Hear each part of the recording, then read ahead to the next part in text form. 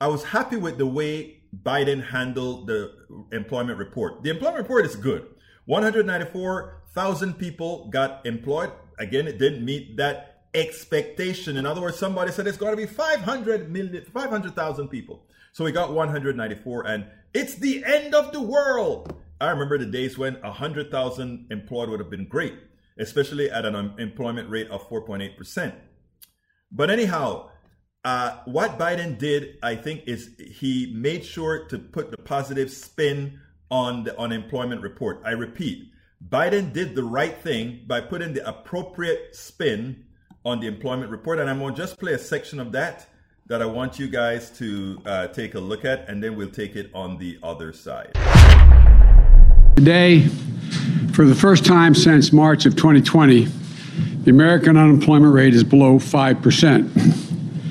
In just 8 months since I became president, in the midst of a grave public health and economic crisis, the unemployment rate is now down below 5% at 4.8%. Let me just repeat that. Today's report has the unemployment rate down to 4.8%, a significant improvement from when I took office and a sign that our recovery is moving forward, even in the face of a COVID pandemic. That improvement was widespread.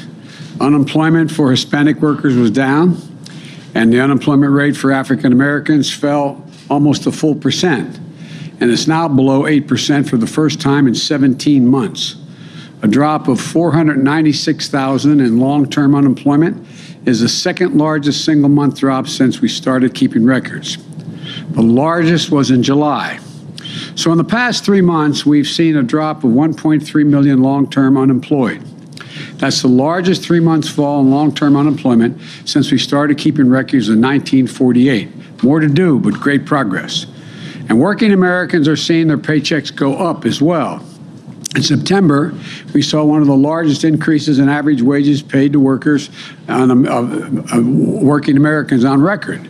Today's report comes one day after the Labor Department found, in the third quarter of this year, the number of layoffs and job reductions was the lowest in this country since 1997.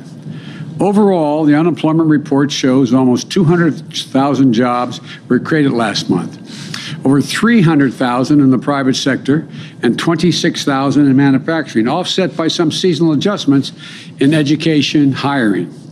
The monthly totals bounce around, but if you take a look at the trend, it's solid.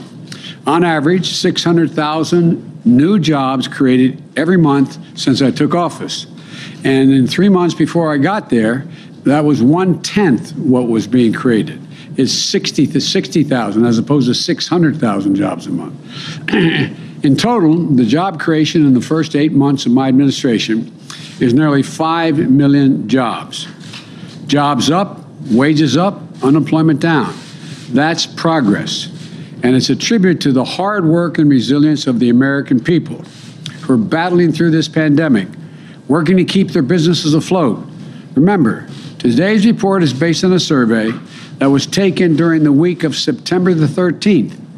Not today, September the 13th, when COVID cases were averaging more than 150,000 per day. Since then, we've seen the daily cases fall by more than 1/3, and they're continuing to trend down. We're continuing to make progress. Right now, things in Washington, as you all know, are awfully noisy. Turn on the news, and every conversation is a confrontation. Every disagreement is a crisis. But when you take a step back and look at what's happening, we're actually making real progress. We're actually making real progress, and that is the truth. We are actually making real progress.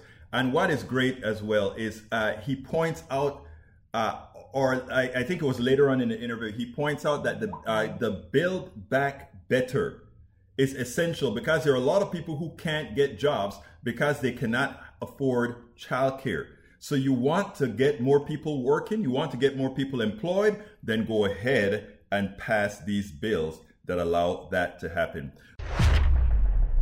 We spend a lot of time deconstructing the news, trying to parse it into a form that everybody can understand. We try to find those little nitpicks where it flies above the fray, etc.